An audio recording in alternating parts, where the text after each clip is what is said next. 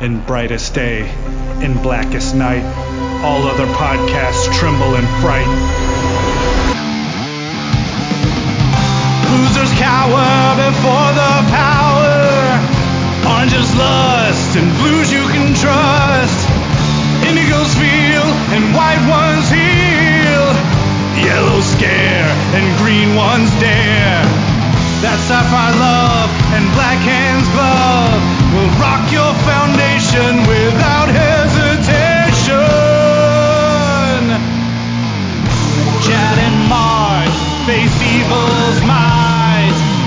Respect their power, for they'll make you see the light.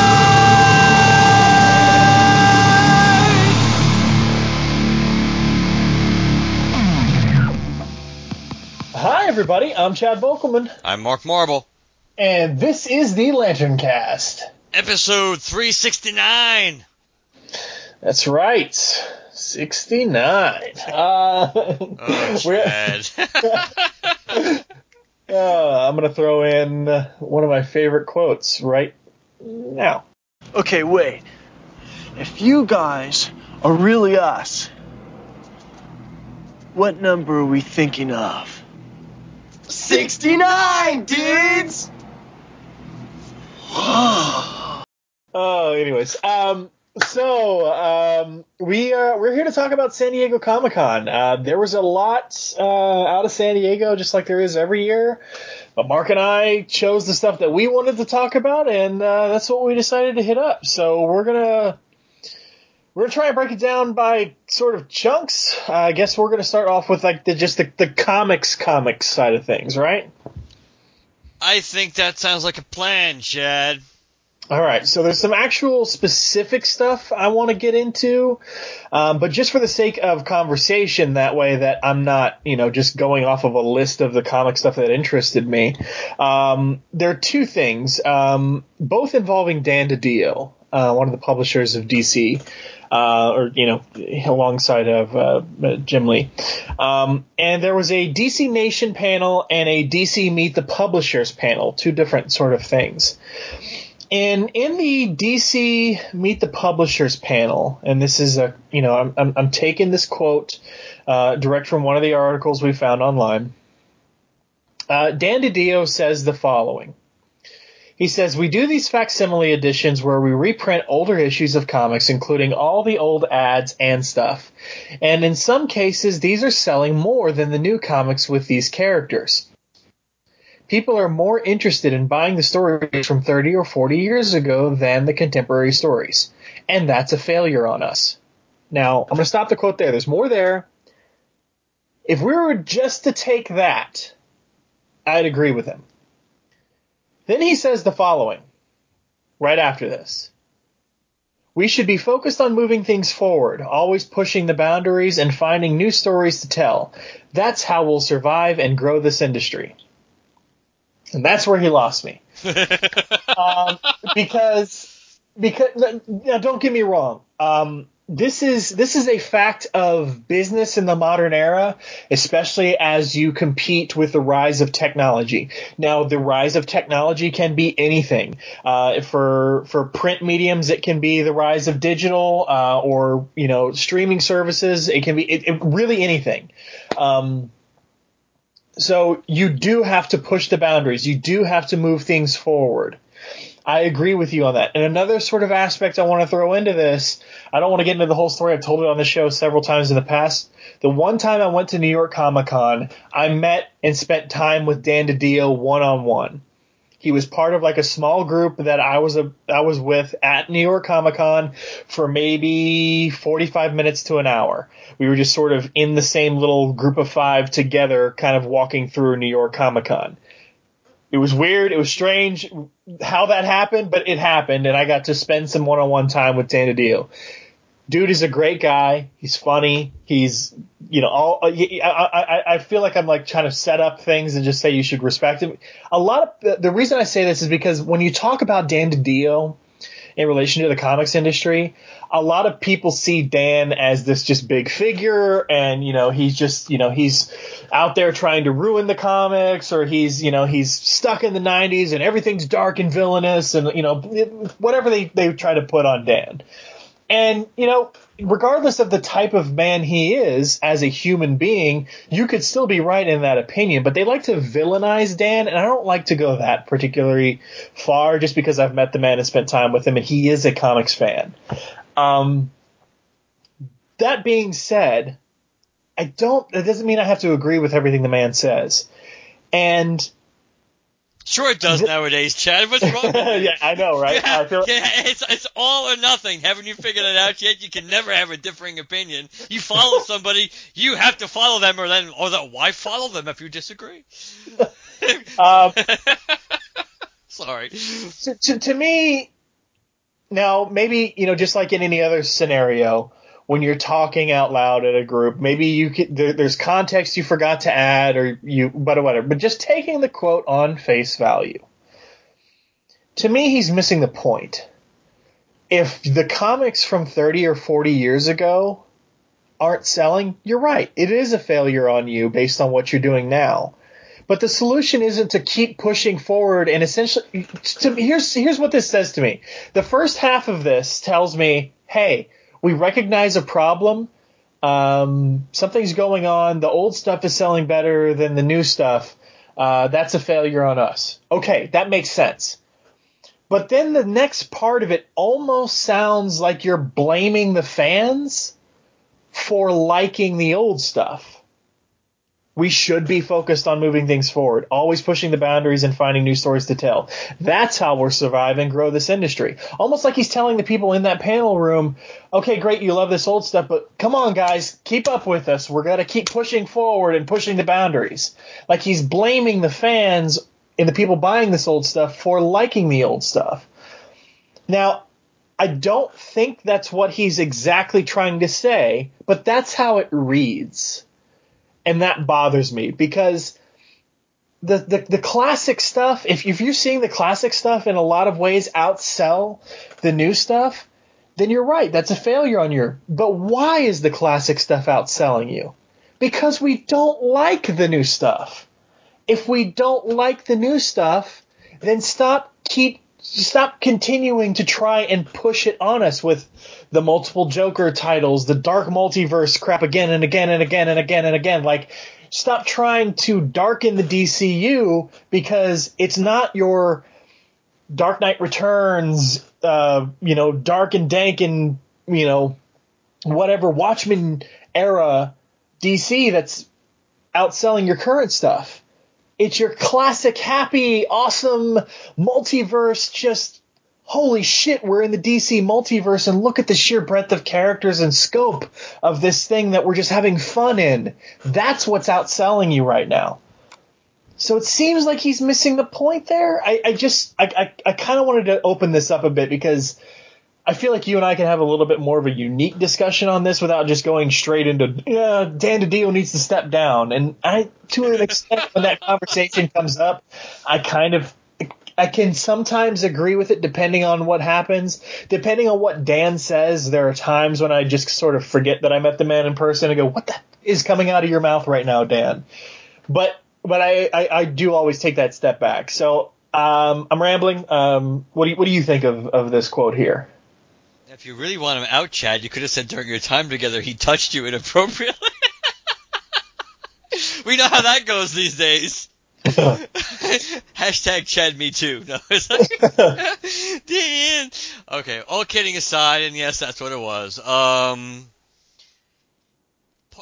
actually, this kind of ties into our last episode a little bit, how we ended the last episode, because arguably part of the reason why maybe the older stuff people are reading more is because it's more accessible.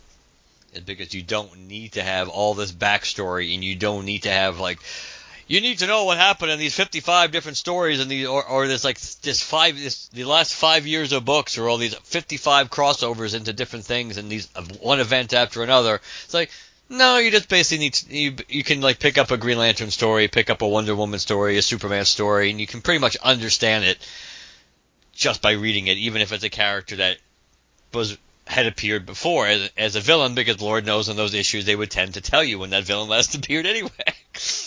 So part of it, I think, is an accessibility question. Again, I do agree it is a little contradictory and it's like when the stories from 30 or 40 years ago, people tend to be able to, are more interested in, to get basically like a baseline of what a character is, what a character, without having to, like I said, to do all this research, just to get a basic understanding of what their power set is, who they are, even if you knew nothing about them. And nowadays, it's a jumping on point. It isn't as easy. There's no doubt about that.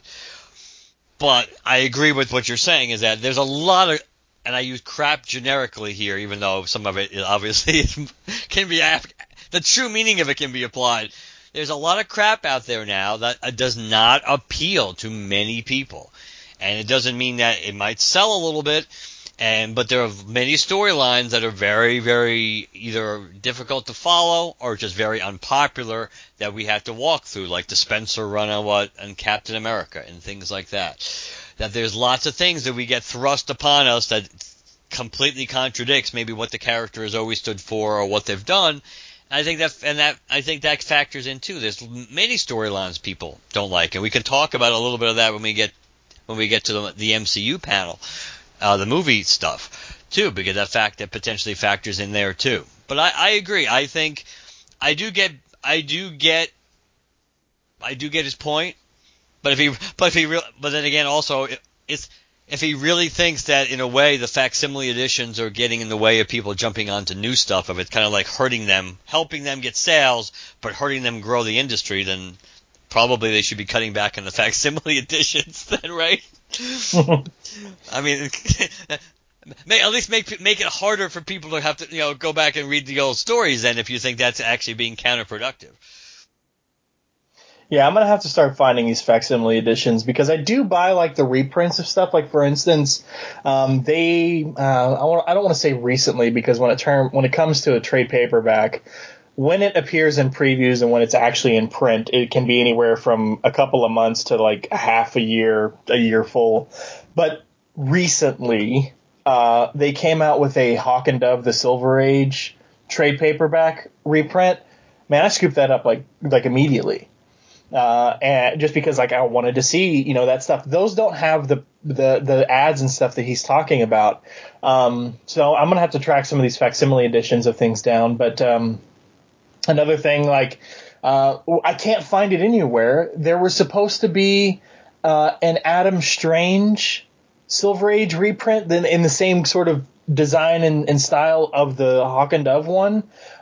They also recently did a Doom Patrol one. The Doom Patrol one you can still find pretty easily, but find that Adam Strange one anywhere.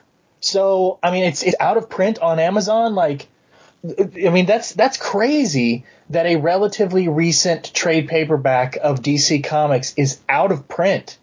That's how it's sold everywhere, and you can't find it. And that's of Silver Age content. So that's very telling. I kind of want to pick up your torch there and run with it when you mention accessibility, because there's several things I kind of want to bring up from the DC Nation panel. And I'm pulling this straight from one of the articles. The article itself says he being Dan DiDio, he took to the crowd early to ask why people were here and what they wanted from DC, admitting, quote, "I'm not sure what the business is about anymore," unquote, citing complaints about variant covers or sales manipulations in a changing market. But he said the goal at DC is to build up the DC world in a new way that taps into the energy of DC's characters' popularity in film, TV, and beyond. But the quote, "I'm not sure what the business is about anymore," from the publisher of DC Comics is a bit disconcerting. It's kind of like Jim from Taxi being in charge of DC Comics. It's like, Now, I'm prepared to give him some leeway because, like it said earlier, when it comes to the emergence of technology and the evolution of things going forward, the attempt to solve the problem of print media, whether that be newspapers, books, comics, magazines, whatever, the attempt to solve that in this digital age has been an ongoing debate for years and years and years, and nobody seems to have the 100% right answer. So to feel as a publisher completely overwhelmed by that, I could see you in a stressful moment saying, I'm not sure what the business is about anymore, with relation specifically to that. But again, when I read the quote and I'm not seeing the panel, uncut and just watching it as is and not seeing the context of it, that's disconcerting. Yeah, I would say so. I think it's I think that's probably not. That's one of those honest off the cuff comments that probably you regret. I mean, you do get brownie points for being honest, and I think that in this day and age that's kind of rare upon itself. But it's not from somebody who's in that kind of leadership position. That's really not what you what you want to hear. It's like, we're in a crisis. What are we going to do, Mr. President? I don't know. Beats the hell out of me. Now, you had said accessibility, and this is part of the reason I wanted to bring up this other piece. Within this DC Nation panel, there were a couple of different creators that had come on. And one of them is going to be the new writer for the Batgirl series. And just to quote here, it says, Batgirl meeting a new villain of her own is only the tip of the iceberg for Cecile Castellucci's run. And the writer said she's still trying to figure out how working in the main superhero line works. Now, this is a quote from Cecile. This is on the panel in front of Dan himself. Fuck that guy. No, I'm kidding. She says, this is all a quote. She says, I'm coming in for the first time in the DCU, and I'm coming in on a crossover event. I'm on Year of the Villain, and I have this very specific thing I'm trying to do. But then there are all these little pocket things. Pieces are taken off the table, and I'm given a direction. And then things keep getting taken, she laughed. It makes it very difficult because when you're in a shared universe and there are these moving pieces, I mean, obviously Batgirl is a big character, but she's not an engine that drives these other stories. But everyone wants to use her in different ways. And when you're the writer of that character, you've got to manage it and put the puzzle pieces together. On one hand, as a writer, it's fascinating to do. But on the other hand, it's like, oh my God, this is really hard. Now, we've interviewed a lot of people. And I think one of the instances that'll come readily to both your and I's mind is when we spoke with Ron Mars. And when we asked Ron about working in the DCU, and he says, look, it's just a fact of the business. It's DC's sandbox, and when you're in the sandbox, you have to play with the characters and leave them in the sandbox when you walk out. You have to adhere to the rules of the sandbox. So taking Ron's point of view on that and applying to that, this is not necessarily a point that I'm trying to degrade DC for, because this is something that's been going on for decades. When there's an event, something, everybody's got to play ball. But at the same time, it was sort of very telling that this was happening in front of Dan during this DC Nation panel, in front of the event. This DC Nation with this new writer who's one of the things it's her first opportunity on the big stage to really talk about her new series and her time writing this character. And what is one of the first things she talks about? The frustration of working around an event. Which makes sense, and it doesn't surprise us. We've heard other things before, and it's pretty common. I mean, we remember how Van Jensen, how a lot of the stuff he was building on Green Lantern Corps got completely cut off at the knees when they were doing Convergence and other things. And from talking to Robert Venditti, we know that certain characters and certain decisions were basically thrust upon him by editorial, not necessarily Green Lantern editorial, DC editorial potentially. So it's not surprising. Again, it's one of those moments of honesty that again probably is interesting from the fans having that inside look, but it's probably again something you would kind of wish you maybe had phrased things a tad differently. Before we leave the DC bandwagon behind, I wanted to, in terms of the comics, I did want to say it was mentioned as an offshoot. There was no expansion on it, but there will be some more new Elseworlds coming in the fall of this year. That was spoken about in this panel. Is that independent of the Tales of the Dark Multiverse, or is that what you meant? They didn't expand on it any further than saying that there will be some new Elseworlds coming in the fall. So they didn't specifically say it was that or that it wasn't that. So it could be, but that's what they said. Before we move over to the Marvel comics, I did want to talk about one Image book called the Undiscovered Country. Have you heard about this? No, but I did click on the link, but I did not hear about this previously. So this is written by this is over at Image Comics. It's written by Scott Snyder and Charles Soule. Sorry. It's actually Soule. And it'll start coming out in November, called The Undiscovered Country. And The Undiscovered Country was sort of announced sort of right before San Diego. But it still sort of counts because they elaborated on it a bit more. So as a quote from one of the articles I had about it. In Undiscovered Country, readers will journey into an unknown region that was once the United States of America, a land that's become shrouded in mystery and literally walled off from the rest of the world for decades. A small expedition enters the former U.S. in search of a cure to a humanity-ending pandemic. They travel inward and learn the secrets of what America has become, each member seeking their own form of truth in the undiscovered country. So essentially the pitch for this was, we followed through on the wall. What happens 30 years later if you were to take it in a pseudo sci-fi way? So that was very interesting. I think Snyder took to the internet and said, okay, here's all this information we've been putting out on various social media about this title, but also think of it as of its vibe as sort of like a Land of the Lost sort of thing. Meets Lewis and Clark. Right.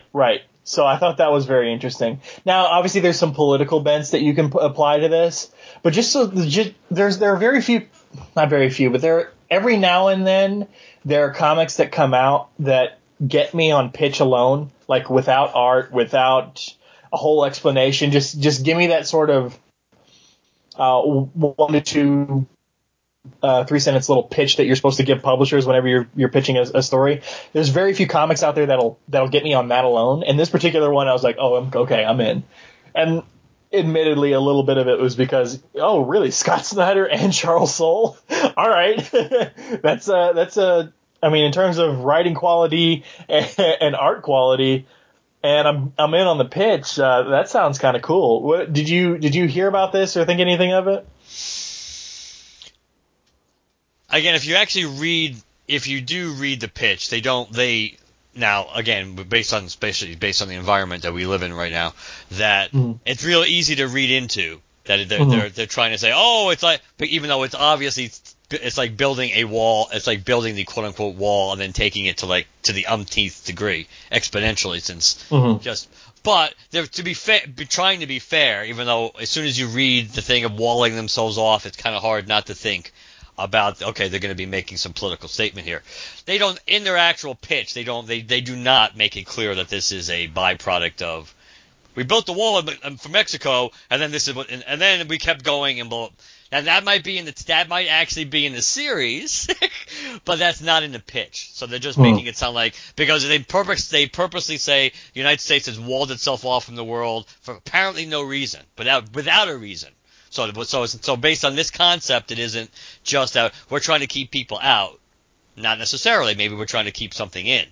But either way, the point is that, the world doesn't really know why we're doing what we're doing. So that does kind of, I think, takes away a little bit of the potential political pushback to that. Not necessarily. It depends how it's handled. But I think the way they're setting it up, giving them as much credit as possible, it's trying to diffuse that to make it seem like, oh, God, here we go again, for the people who would naturally react that way.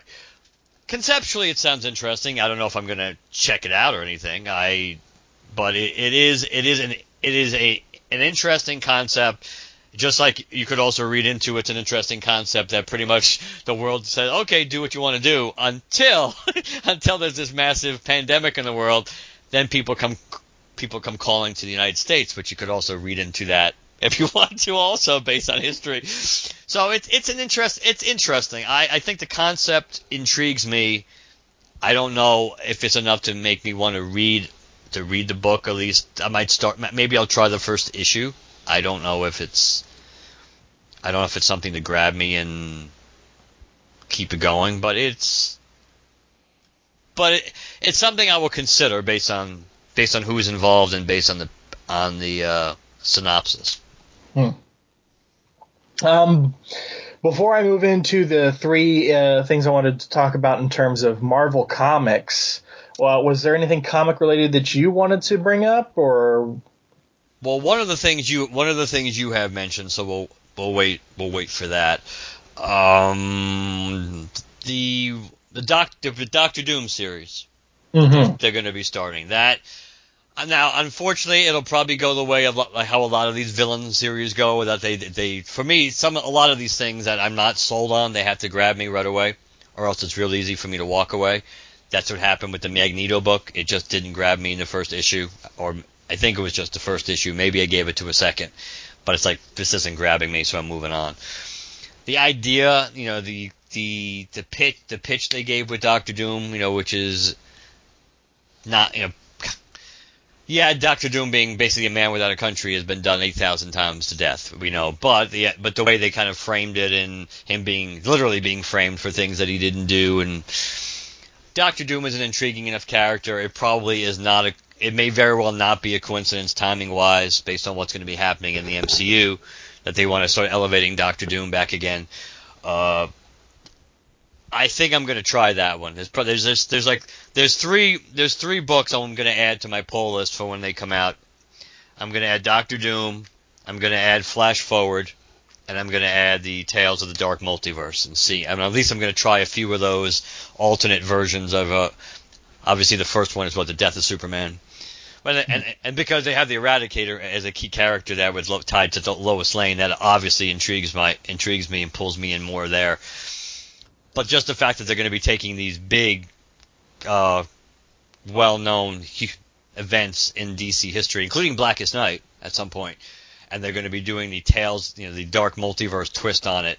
Now, them being one-shots is probably not going to do it justice, really, from my perspective. But conceptually, it intrigues me enough where I'm gonna add those three to my poll list, and we're gonna see how they go. So probably Doctor Doom and the Tales of the Dark Multiverse were the ones I think came out either right before or during Comic-Con, because I think Flash Forward was already announced before. So yeah.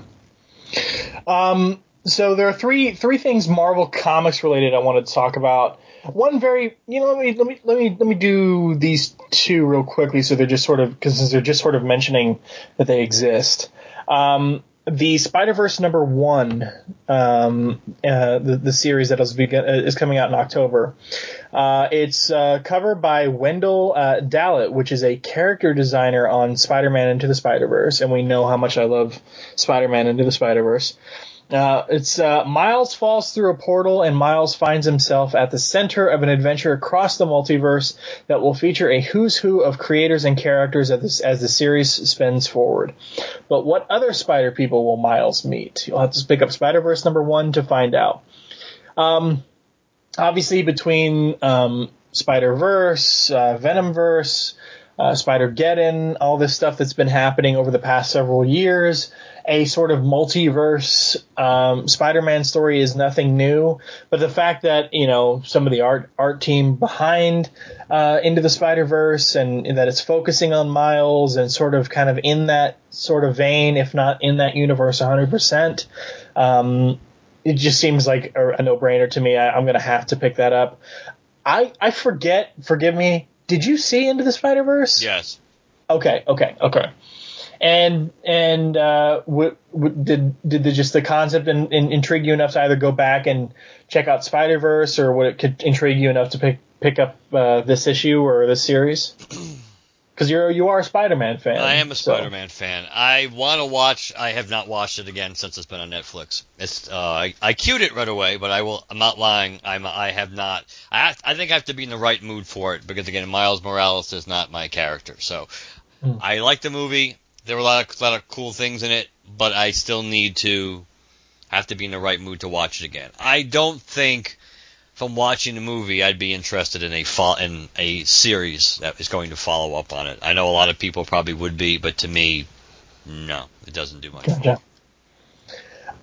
Speaking of Spider-Man, another thing that you might be interested in, Red Goblin, Red Death #1 by writers Pat Gleason, Rob Fee, and Sean Ryan with art by Pete Woods coming in October.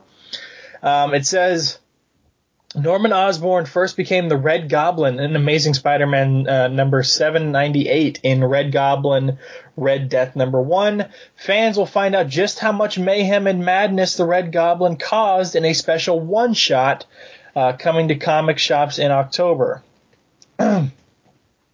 Who else did Norman Osborn harm while inhabiting this deadly double disaster? Gleason, Fee, Ryan, and Woods promise to reveal all. So it's just a one-shot.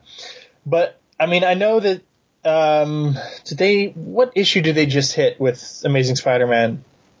I don't remember. I can't. They're pretty high up right now, right? Like over 1,000? No, close to 1,000. I'm sure they are. I'll have to look it up. But are you familiar with what Red Goblin is? Yeah, I remember. I picked up like the last issue of that storyline, and I did remember hearing about that, the whole Norman Osborn and Carnage combination.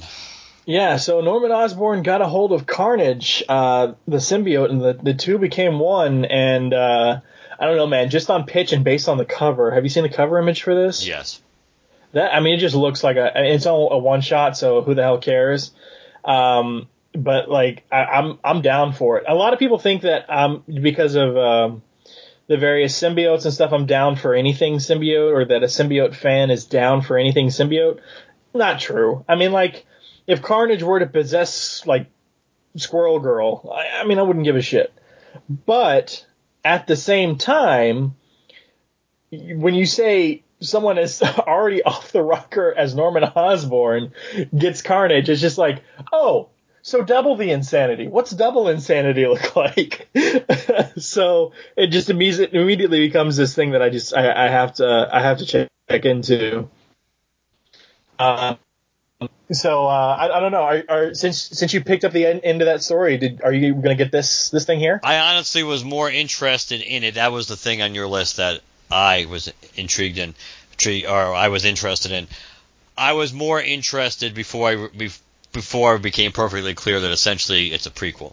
That is just telling you what happened before all the stuff that you did see. Oh, this is behind the curtain stuff that you didn't actually get to see all the batshit crazy stuff that he did while he was. I'm still intrigued by it, but again, I might get it, but I'm not as enthusiastic about it as if it were something that was happening now. So that's kind of my take on it. It's knowing that it's already come and gone, which doesn't mean it's not going to come again, but it just means that it's not as pressing. I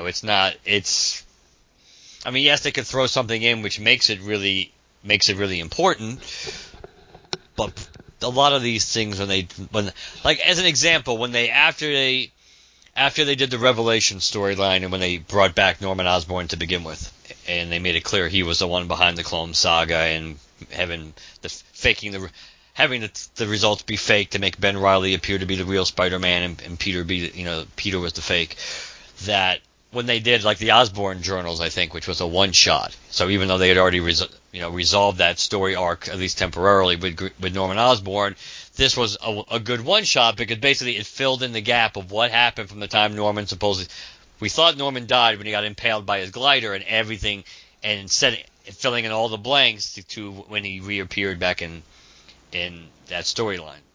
So that was cool. This just seems like they're trying to capitalize on something because it looks cool, and they may have plans for him again down the road, but it doesn't seem like it's as important a buy from my perspective. Yeah. I mean, it's just a one-shot. It's symbiote related. I'm curious by the concept. I didn't read the OG story. I'm curious enough to go back and try and find it, just to kind of read it as its own thing. But I mean, and Pat Gleason is a writer on it, so why not? I don't know. It just seemed intriguing to me.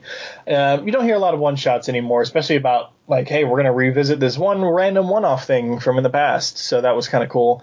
Now, I guess it does sort of make sense because this will be sort of at the tail end of, if not during this whole Carnage event that they're going to have going on.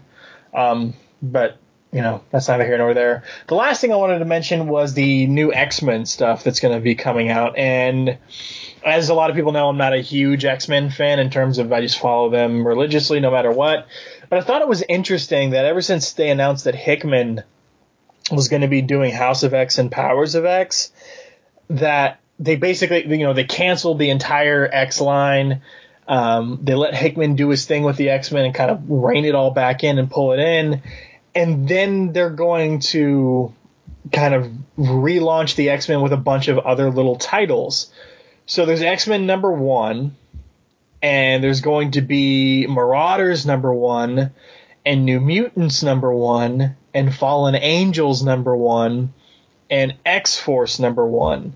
There's also going to be the only one I'm going to get, assuming that there's nothing in because I will be getting Hickman's House of X and Powers of X to sort of see what he's going to do. If his storylines intrigues me and maybe one of these teams is doing something interesting I want to follow, maybe I'll follow them. But based on characters alone... Excalibur! Yeah, that's right. Excalibur #1. Writer Teenie Howard and artist Marcus Toe joined forces to shape a new day. Mutant kind has always been special, as has their relationship with the world or worlds around them. Can the new Captain Britain forge a new way through the chaos with her companions Rogue, Gambit, Jubilee, Richter, and Apocalypse? Obviously, we know why I'm following this, Gambit and Rogue. The addition of Jubilee in there just makes it a little bit more 90s for me. I have no attachment or knowledge of Richter. The new Captain Britain, I never really had much of attachment to the old one, so maybe that'll kind of give me, an in on there. The other wrinkle I like in this is the Apocalypse idea, because wasn't Gambit at one point one of the Horsemen for Apocalypse in the 90s? I think everyone was for the Horsemen for the Apocalypse. I know what you mean, but I'm just kidding. Yeah. Because the Hulk was one too. To me, now I know why it appeals to you. When you see Apocalypse there, this just reeks of Justice League Odyssey to me. Because of Darkseid. It does. It does. I mean, it does. Come on, it has to. Yeah. It just has to. Especially when you throw in as has the relationship with the world or worlds. Yeah, it's like, oh, he's going to be fighting alongside of us until he becomes a bad guy, which will shock no one since he's always been a bad guy. So it would be cool if they kind of do if they kind of do a little Thanos-like with him, where Thanos has been everything in comic books. He's been a bad guy, he's been a good guy, he's been in between. So if they did something to at least make him kind of almost like an anti-hero more than that, I could deal with that, at least for now. But if we had to bet money, it's going to be a setup for him just to turn bad maybe after a year. So just to throw out this for the other people, and I know, Mark, you're a fan of some of the X-Men as well. The Marauders will feature Kitty Pryde, Emma Frost, Storm, Pyro, Bishop, and Iceman.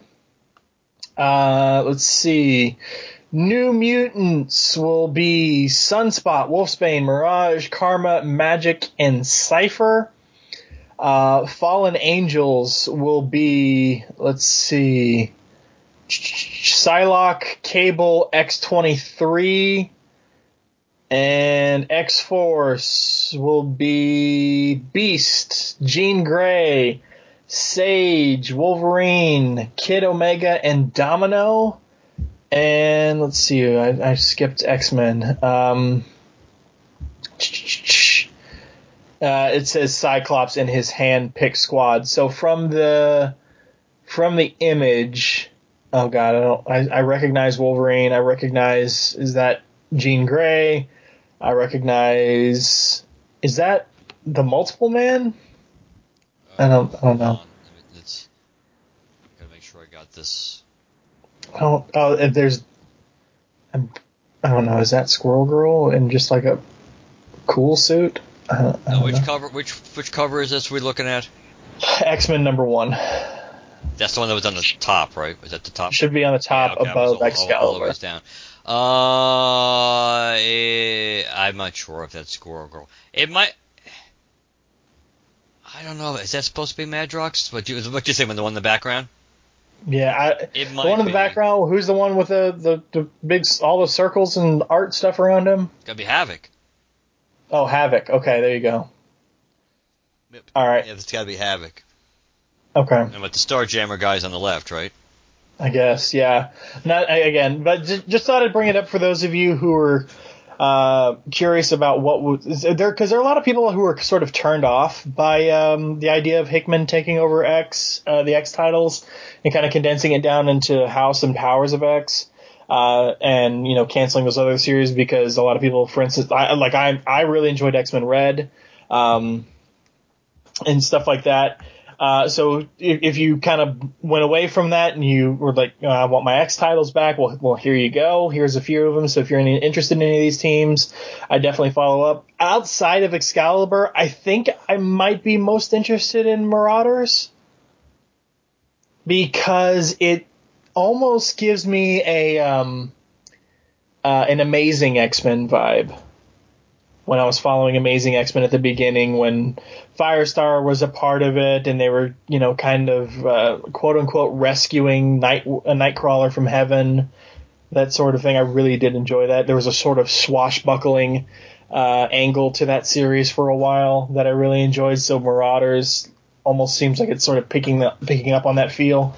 So if I were to get anything other than Excalibur, again, it depends on how Hickman's series turns out, how these various teams are formed and what their various plots are going to be. But based on lineup and these sort of quasi solicits, really only Excalibur and maybe Marauders for me. Not sure I could deal with Pyro being a good guy. Yeah, that's a hard sell. Some characters are just so inherently one side or the other, and Pyro's always been a bad guy. As far as from all my X-Men experience, so that would be a harder one to. It's not like when they first introduced Rogue, when Rogue was a bad guy, but Rogue kind of always had that streak in her, no pun intended, that was torn.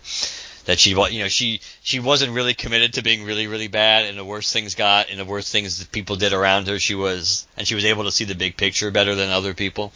Because I still remember when there was essentially the Sisterhood of Evil Mutants, and they were teamed up with, in Rom, they were teamed up with Hybrid, which was the dire race human hybrid, which really I guess was Rom, technically the closest thing Rom ever got to a singular arch villain. And Rogue was one of the first ones that figured out that that they were back on the wrong side. This guy might be a mutant, but he's not. But we really should be helping the other guy take care of this. And then she kissed him, which was a whole other ball of wax, because that just kind of like not literally short circuited him, but it gave Rom feelings he didn't really want to have. But that's story for another day. Which actually it is X-Men related and Rogue related, so maybe that's something we could visit one day. That's a pretty cool crossover. But I would say, and Kitty Pryde I always liked, and Lockheed being there is kind of a nice touch. That's a pretty decent team, other than Emma Frost, who again I don't care about whatsoever. To me, she's still too much of a bad guy to really care.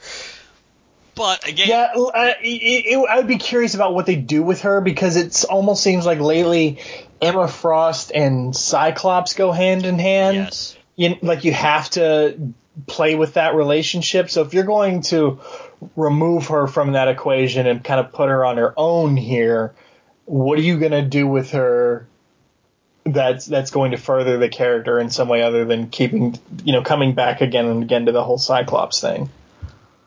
I would agree. The funny thing is when I first saw all these titles, well, actually, let me actually say this in proper order.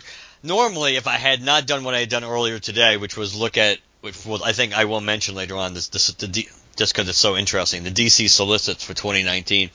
I mean, for October 2019. Only Green Lantern I would mention. But as I'm scrolling down the list, trying to get to where Green Lantern is going to show up, it's like, my God, there's way too many Batman books. Way too many Batman books. And the sad part is, obviously, they sell well enough as a whole that they keep publishing them. But my God, DC publishes too many Batman books. And because if I had not done that, I would just have looked at all those X-Men titles and go, oh my God, Marvel publishes way too many X-Men books, which they kind of do, and they've been doing for the most part for like the last 20, 25 years. But my God, compared to Batman, it's like the equivalent of us having our one lonely Green Lantern book. Well, at least through issue 12. Yeah. But yeah, it's just shock. It just blew my mind. I was like, my God, I just don't get it. I mean, it really I guess it sells for them, but there's not a whole lot of diversity. If you take out the Batman books and the Superman books, you ain't got shit. Pretty much DC's putting out.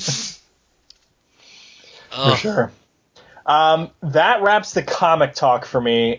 We've been at this for over half an hour, so obviously we got more out of it than I thought. I definitely appreciate the discussion we got, especially out of the Danny Dio stuff, because I think leading off of that was a good idea. It's definitely relevant to, I mean, not just DC, but including Green Lantern. It sort of ties into the way we ended the last episode. So, was there anything else comics related that you wanted to get out there, whether it be indie publisher, Marvel, DC, anything else like that, before we move on to the next bit of section of stuff we wanted to go through? No, I think I'm good to move on. All right, what's next? CW, which is another thing in your wheelhouse. That's right. So CW had a couple of trailers, sizzle reels, stuff like that. Really, the only trailer content you could talk about would be Flash, Arrow, and Supergirl. There was talk with the cast and various panels and stuff surrounding, say, Black Lightning season 3, the next season of Legends of Tomorrow. There was the Batwoman stuff.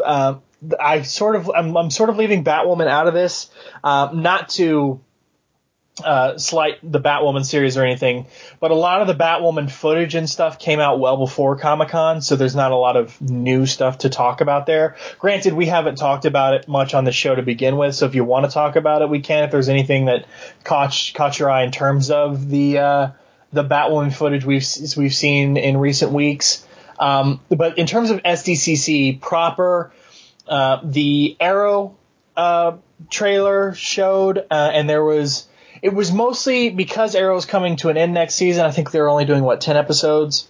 I think that's about yeah. A lot of what you see in this Arrow trailer is just recap. Just this sort of emotional, sort of the road to the end sort of a thing that you got. There's maybe 20, 30 seconds of just this, of just flashes of what's happening in these 10 episodes. Not a lot of real substance to talk about. I mean, if you want, you could talk about the fact that it looks like Tommy is there, that Laurel has a new look and haircut as Black Canary. For those of you following the Arrow series, this is not Laurel as we know her. This is Black Siren from Earth 2, who is quote-unquote replaced Laurel as the DA and as Black Canary. She's kind of on this journey from villain to heroine. And all of this, you could find some stuff to break down if you wanted to. I think that obviously the only real interesting part thus far in terms of Arrow is that it's ending, and that, this seems like it's going to be the death of Oliver Queen in this Crisis event, which is nothing new in terms of San Diego stuff. So then from there you move on to Supergirl. Supergirl's interesting to me. A lot of people either A, enjoy it, or B, complain about it because they feel it's too preachy. Did you watch the trailer for Supergirl? I will openly admit, no, I did not watch that one. Okay, the trailer for Supergirl, a lot of people feel that Supergirl can get too preachy sometimes, and at times I sort of agree. Not in a butthurt,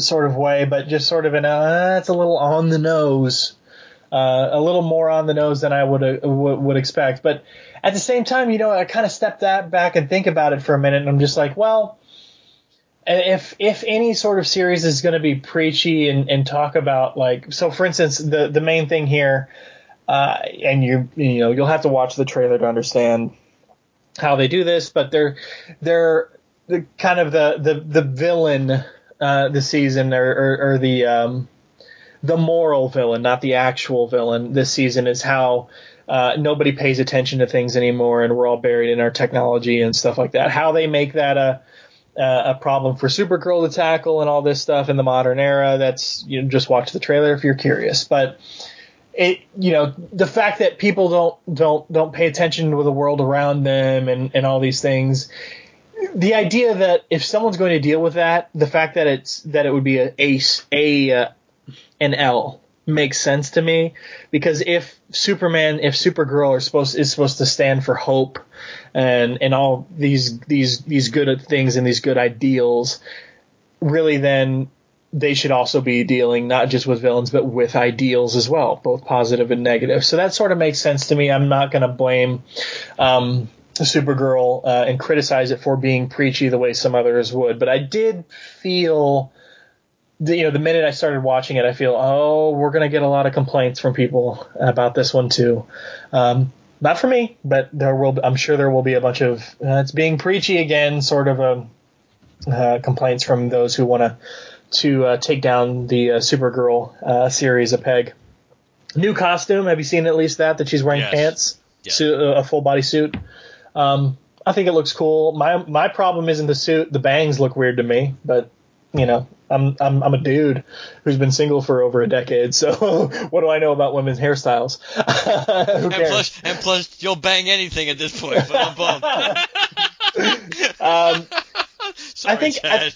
No worries. I think the big thing here to talk about is the Flash. The Flash trailer seems to have the most actual content in it in terms of what's to come. Did you see the Flash trailer?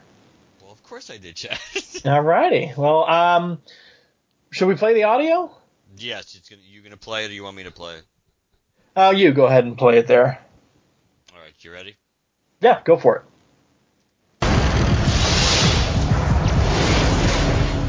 My name is Dr. Ramsey Rosa. And for the last decade, I've spent my life dedicated to a single cause, helping others fight the diseases that plague humanity. But not anymore. And it's all because of them. You see, there are many cancers in this world, and they all wear different faces. Some are doctors, like me.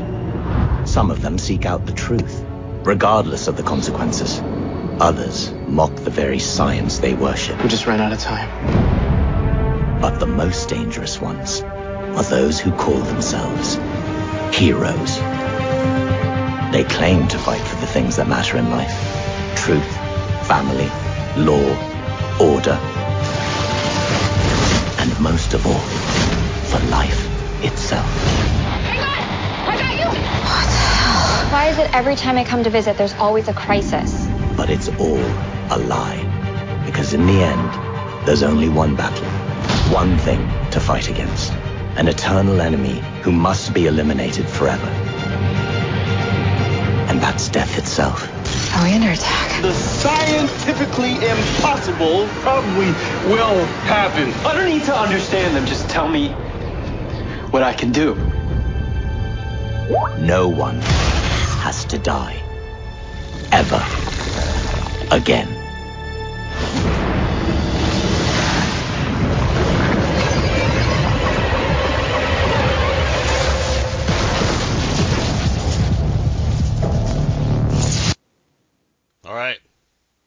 right.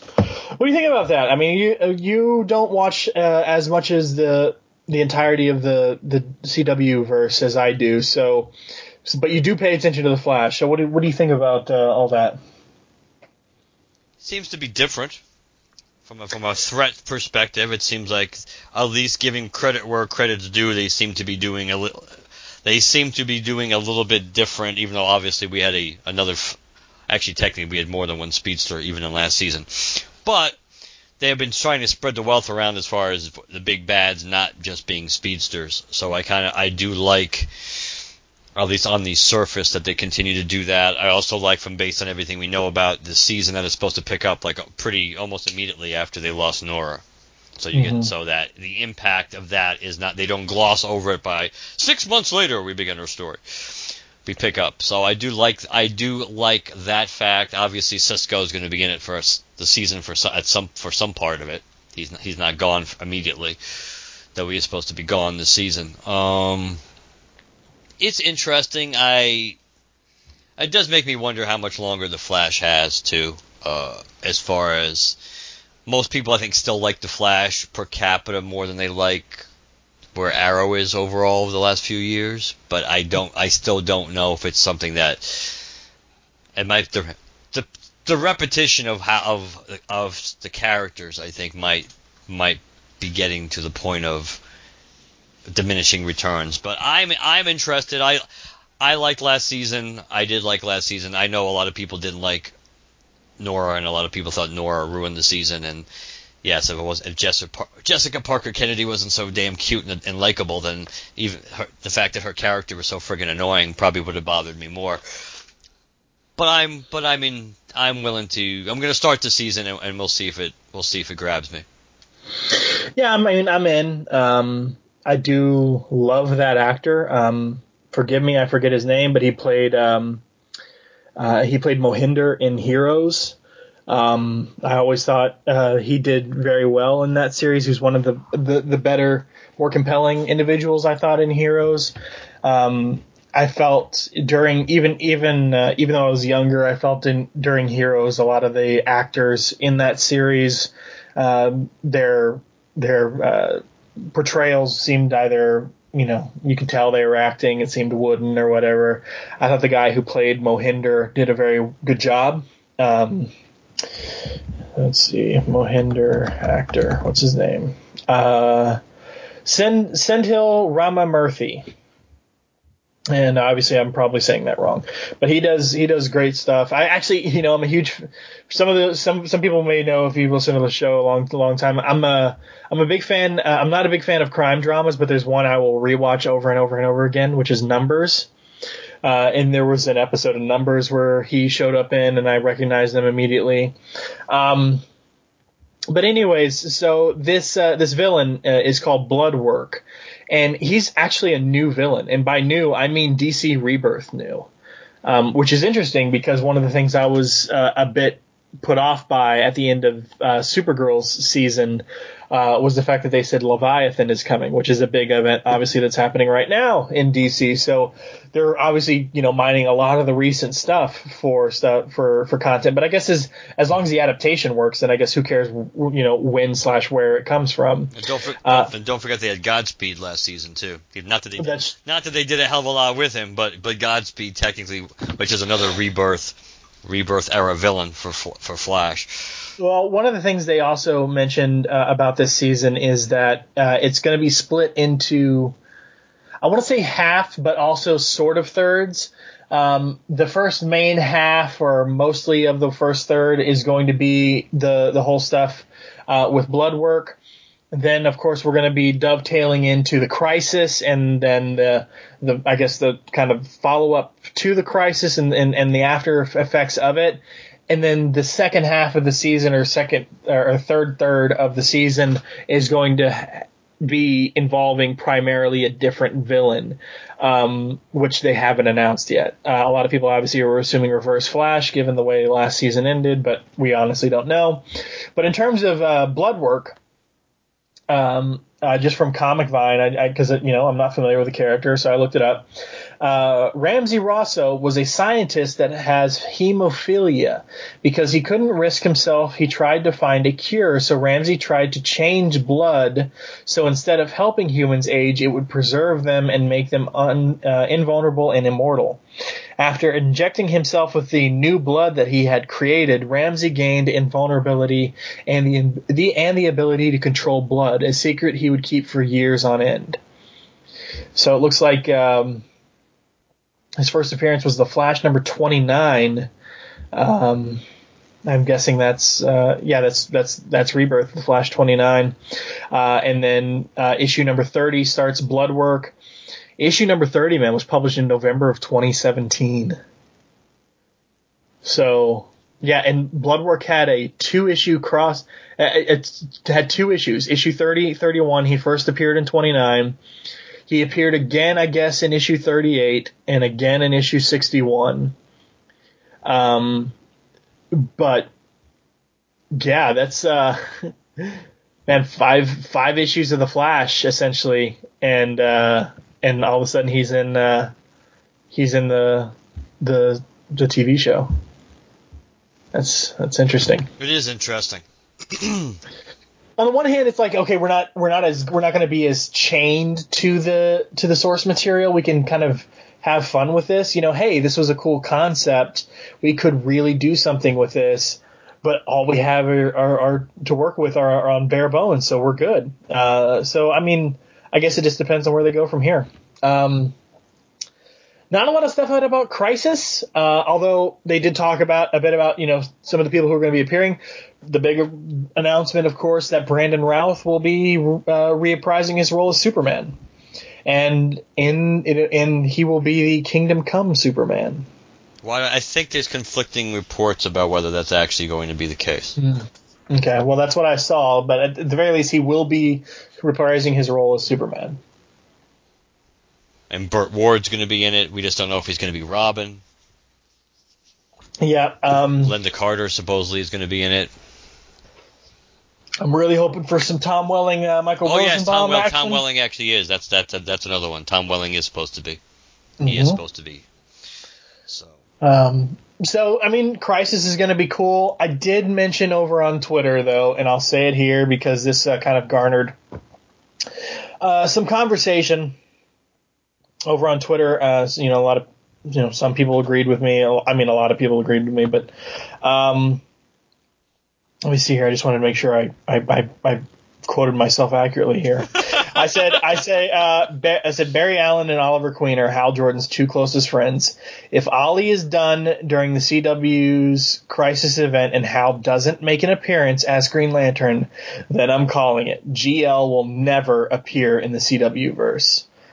So, yeah. It said someone responded.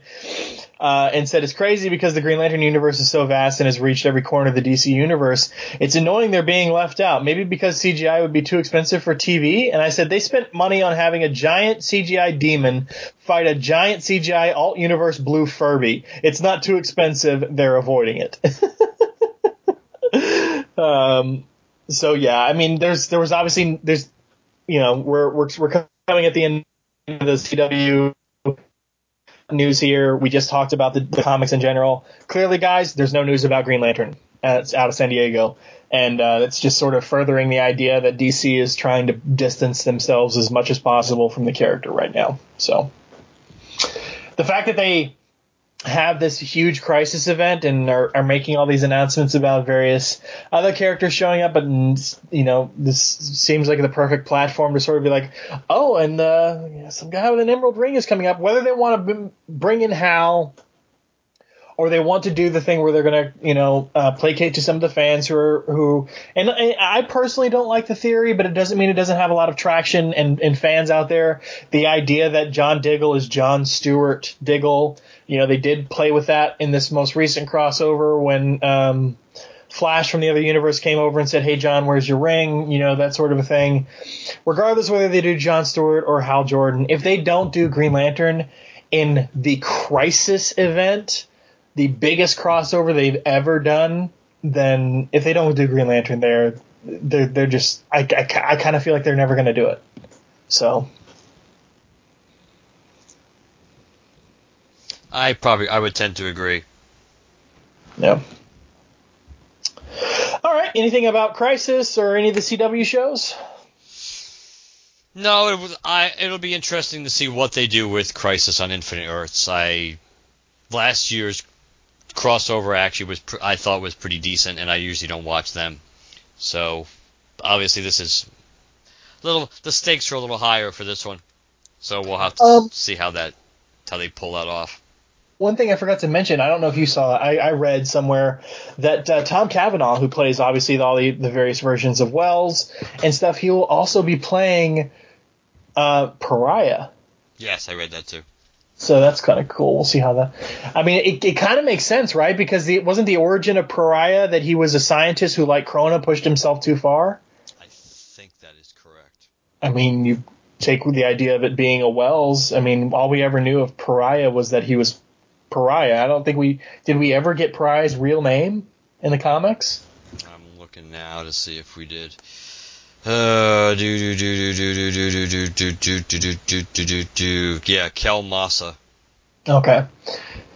Gotcha. All right. Well, I mean, that's not something that was such a big deal that they can't change it for this. So, I mean, just really the idea that you have to play with is that if you're going to stick with the actual origin of Pariah, his origin is much like Krona's. So, just mad scientist pushes his experiment past the boundaries he knows he shouldn't, and out of his own id and ego, and obviously in Crisis it was a bit of a different thing, but essentially he believes he's the one who starts the white wall of energy and the red skies and all this stuff that destroys the universe, and it's his fault. So, depending on where they actually go with this Crisis, I guess we'll see. But the idea that A. Wells could be Pariah is, interesting. So, what else we got? So, well, moving into the general stuff now, I suppose. The general TV and movie stuff before we wrap it up with the probably be the lengthiest segment, I would suspect, even though we got a lot of the comics segment. So just general movie stuff. Most of this stuff actually doesn't intrigue Chad as much as it intrigues me, but obviously we got more. They had a Terminator panel, and I saw some of the footage. It didn't change my opinion all that much one way or the other. In fact, but the most interesting thing about the Terminator news, and it just came out casually in Jim Cameron's little presentation, was that Eddie Furlong, who of course played John Connor in T2, is going to be back playing John Connor in this movie. Since Eddie Furlong's had a lot of personal issues, we haven't seen, and he really hasn't done much on the acting front lately. You can actually hear like the visible gasp in the audience, or like, whoa, that was kind of surprising. Technically, this was before Comic-Con, but Halloween, we got the official confirmation that yes, they are doing 2 Halloween sequels. Halloween Kills and Halloween Returns, which will be coming out in back-to-back years, not that ridiculous rumor that they were going to be coming back, being released in the same month, which made no sense whatsoever. And Jamie Lee Curtis is at least signed on, I think, for both. Both McBride and David Gordon Green are supposed to be back to do those. So that's what I found interesting. Did you actually watch the Top Gun trailer? Yes and no. I watched it without audio just because of the situation at the time. So I did see it. I didn't hear it or anything like that. Another problem here is it's not that I've never seen Top Gun. I may as well have not seen it because I saw it so long ago. Yeah, I'm in the same boat. Top Gun is it really is a super cheesy movie as far as I'm concerned. That being said, visually it was very well done. Those flying scenes were pretty impressive. I mean, the one thing one can never take away from Tom Cruise is he literally pushes the envelope. It may be the death of him one day filming a movie, but he certainly doesn't play games. So that definitely was I think from a nostalgic perspective, that probably got a little bit of interest in the fact that he showed up, and I don't think any of that was expected. I think that was pretty neat. Cats, obviously they showed the trailer for Cats, and that got a really, really, really, really mixed reaction. Seems like a lot of people are not happy with the CGI, making them they kind of look a little too human, which I thought was interesting. I mean, I didn't watch it. I have no attachment to Cats. Not much of a musical person to begin with, in terms of actual musicals. But yeah, I did see some stills of it, and that's all I need to see. Based on where we are, I kind of expected some people to start protesting because they were taking roles away from deserving feline actors who should have gotten those roles. I was kind of expecting that. That's a movie called Cats, and you're hiring humans over cats? Get the lawyers. I thought. Let's see. I watched The Watchmen, trailer, the second trailer, which it still intrigues me a little. I have no idea how much I'm going to. I have no idea what that show is going to be about. But yeah, I haven't seen the new footage. I saw the original footage when they first released the first teaser or whatever of it, but I haven't seen this new stuff yet. I mean, it adds a little more, let's say, intrigue to it. But again, there's so much we don't know, other than the fact that clearly this takes place after everything that happened with Adrian and Dr. Manhattan. And even though you actually kind of get glimpses of Dr. Manhattan supposedly on Mars, I think very, very small in that trailer. So I thought I wanted to mention that. The Game of Thrones panel was just interesting, just because Benioff and Weiss decided not to show up. whether they really had a reason not to show up because they're so hard at work on their doing the preliminary work on the Star Wars trilogy, or because they knew they were going to catch holy hell from the fans for season 8. Either way, it's not a good look. Just like Ruby Rose, for whatever reason, not going to the not being there for the Batwoman stuff. Probably not a good, but I think Benioff and Weiss are going to catch more hell because they actually are the creators.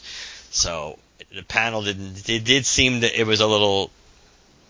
The Game of Thrones seemed a little contentious on some level. Not nasty, but it just seemed like people were clearly not happy with what happened, which doesn't surprise us. Before we get into, from my perspective.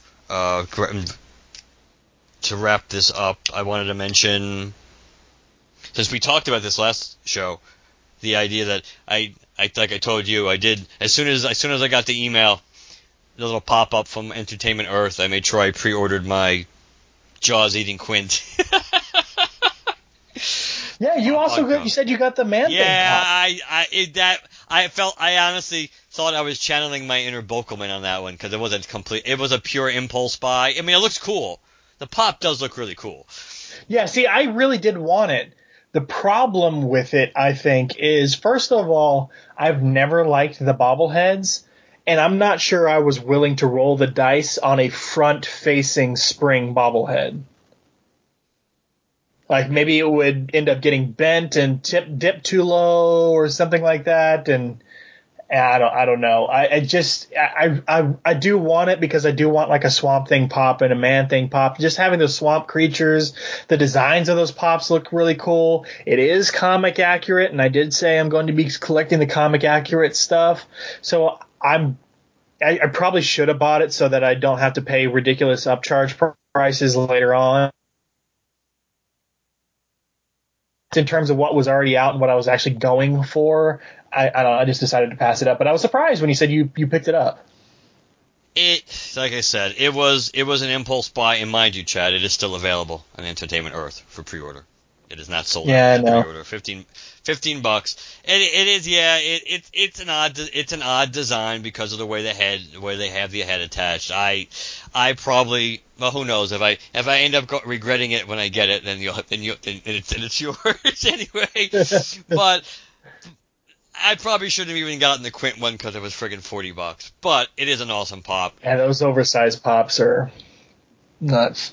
No, they're not cheap, and especially because it's an exclusive. So yeah. But as soon as I saw it, it's like, since we had talked about it, I had no choice in my mind that I wanted to get it.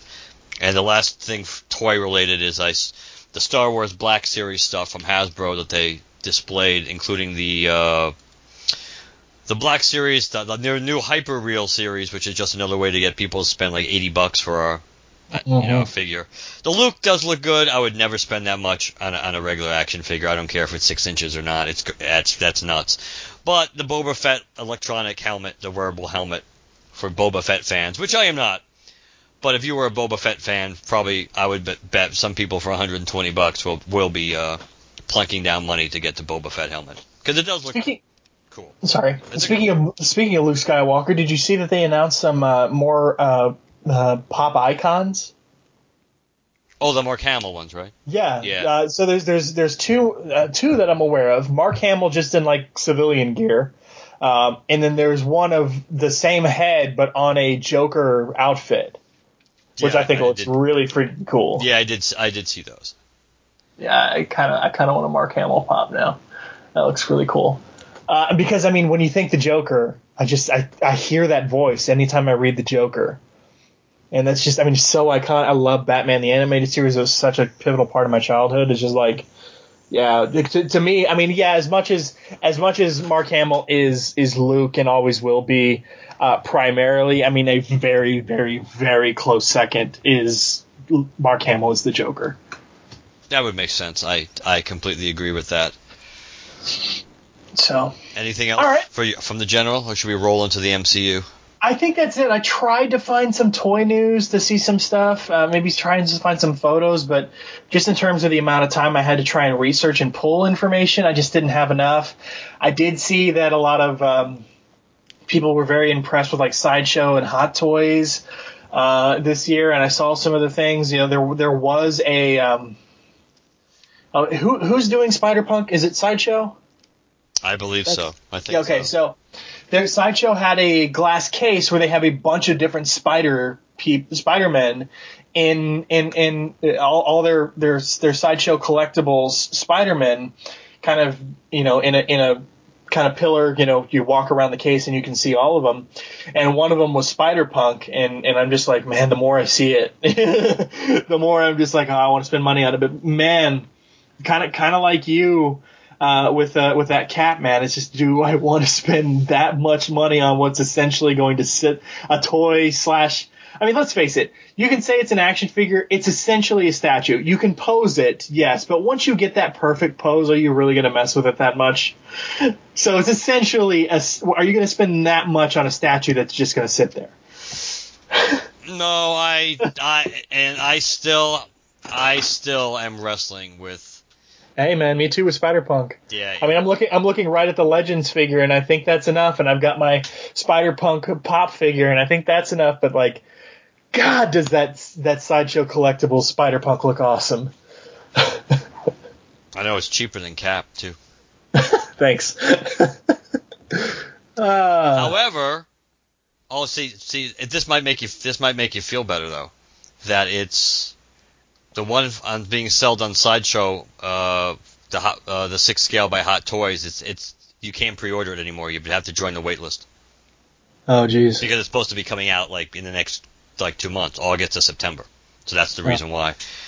So or maybe they didn't have that. They didn't allow that many pre-orders for this. So these Cap is still available and part of the reason might be because he's not supposed to ship until he's not even supposed. Between April and June next year. Oh, but he is still available, so I probably should make up my mind. But yeah, that's a lot of friggin' money to waste, quote unquote waste, on something that's just going to be sitting there. Yeah. Especially with shipping, it's going to be over $300, you know, with shipping. So.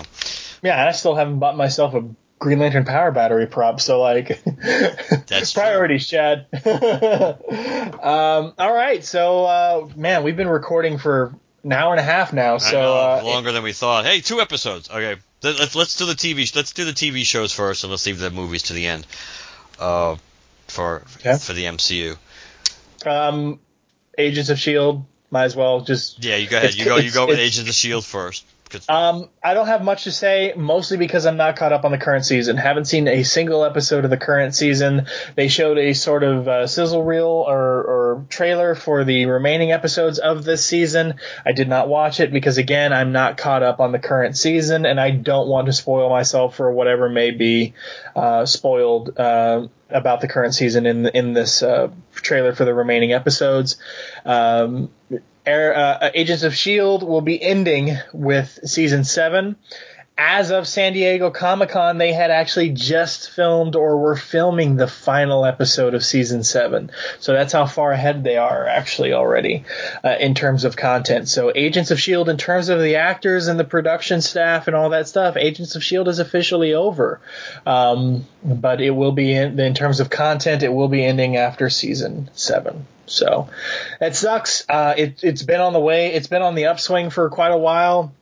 A lot of people thought it would be over with season 5 or whatever, and then they renewed for season 6. And before season 6 even came out, they greenlit season 7, and people were like, "Holy shit!" Agents has gone from the first episode, just everybody, the first season, everybody just sort of reviled, to just being on this constant upswing to the point where we're greenlighting seasons before we even see the season that comes before it. Like that's awesome.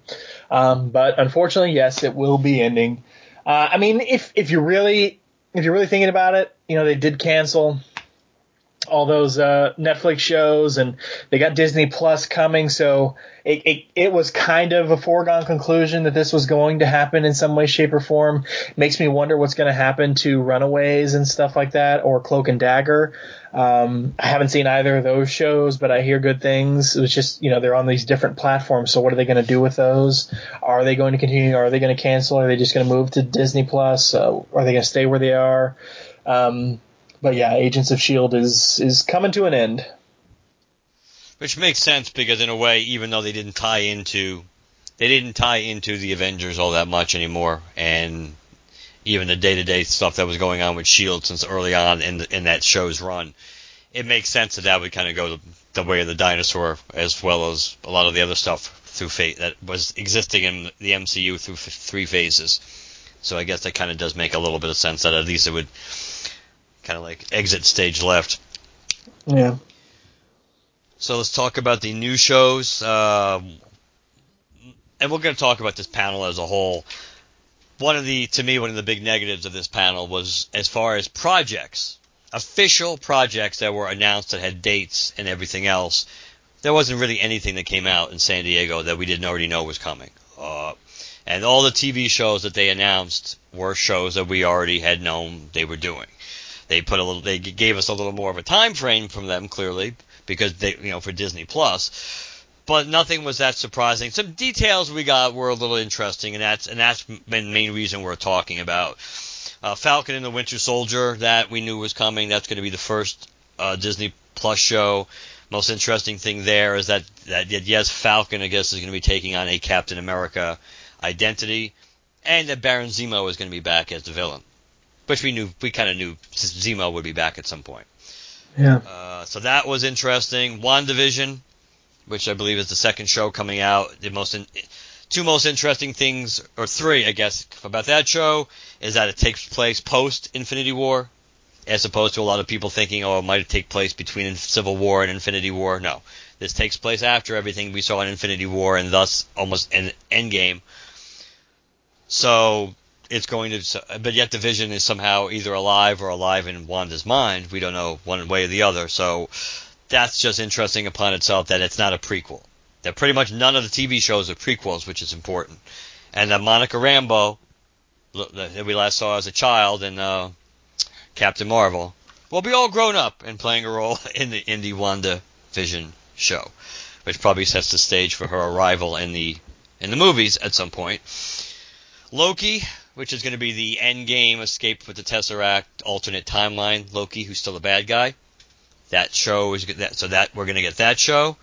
We're going to get the Hawkeye show, and we're going to get the What If animated series, which is the biggest thing I think that brings to the table, is the fact that besides they can do whatever stories they want, they are going to retain the MCU voice actors for their roles. So whatever story they're going to be doing, at least for the foreseeable future, they're going to be getting the actual, at least let's say the first season at least, for sure, they're going to be having the MCU actors play their respective characters. So what did you think of the TV show slate? I was intrigued by it, and I want to know more, but at the same time, I've already been considering signing up for the DC Universe app, the DC Universe Online stuff, just because of the sheer amount of content. And, they did just come out with Shazam on Blu-ray, and the same day they came out with Shazam on Blu-ray, Titans Season 1 on Blu-ray came out. I picked that up too. You guys know I'm obsessed. I have to have the hard copies on the shelf of these various comic series.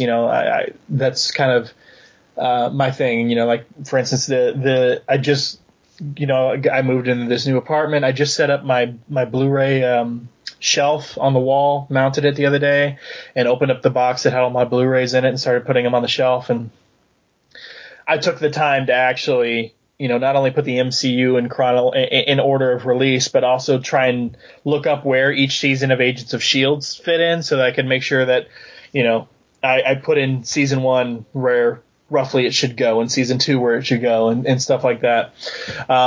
So even though I will be getting Doom Patrol season 1 on Blu-ray and Swamp Thing on Blu-ray, and they announced at Comic-Con actually that they'll be doing they had remastered Batman the Animated Series last year or the year before and released that on Blu-ray. They're remastering Batman Beyond.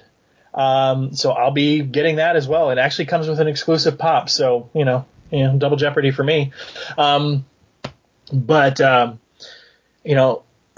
There's so much cool stuff on that DC Universe app. I've already been contemplating it.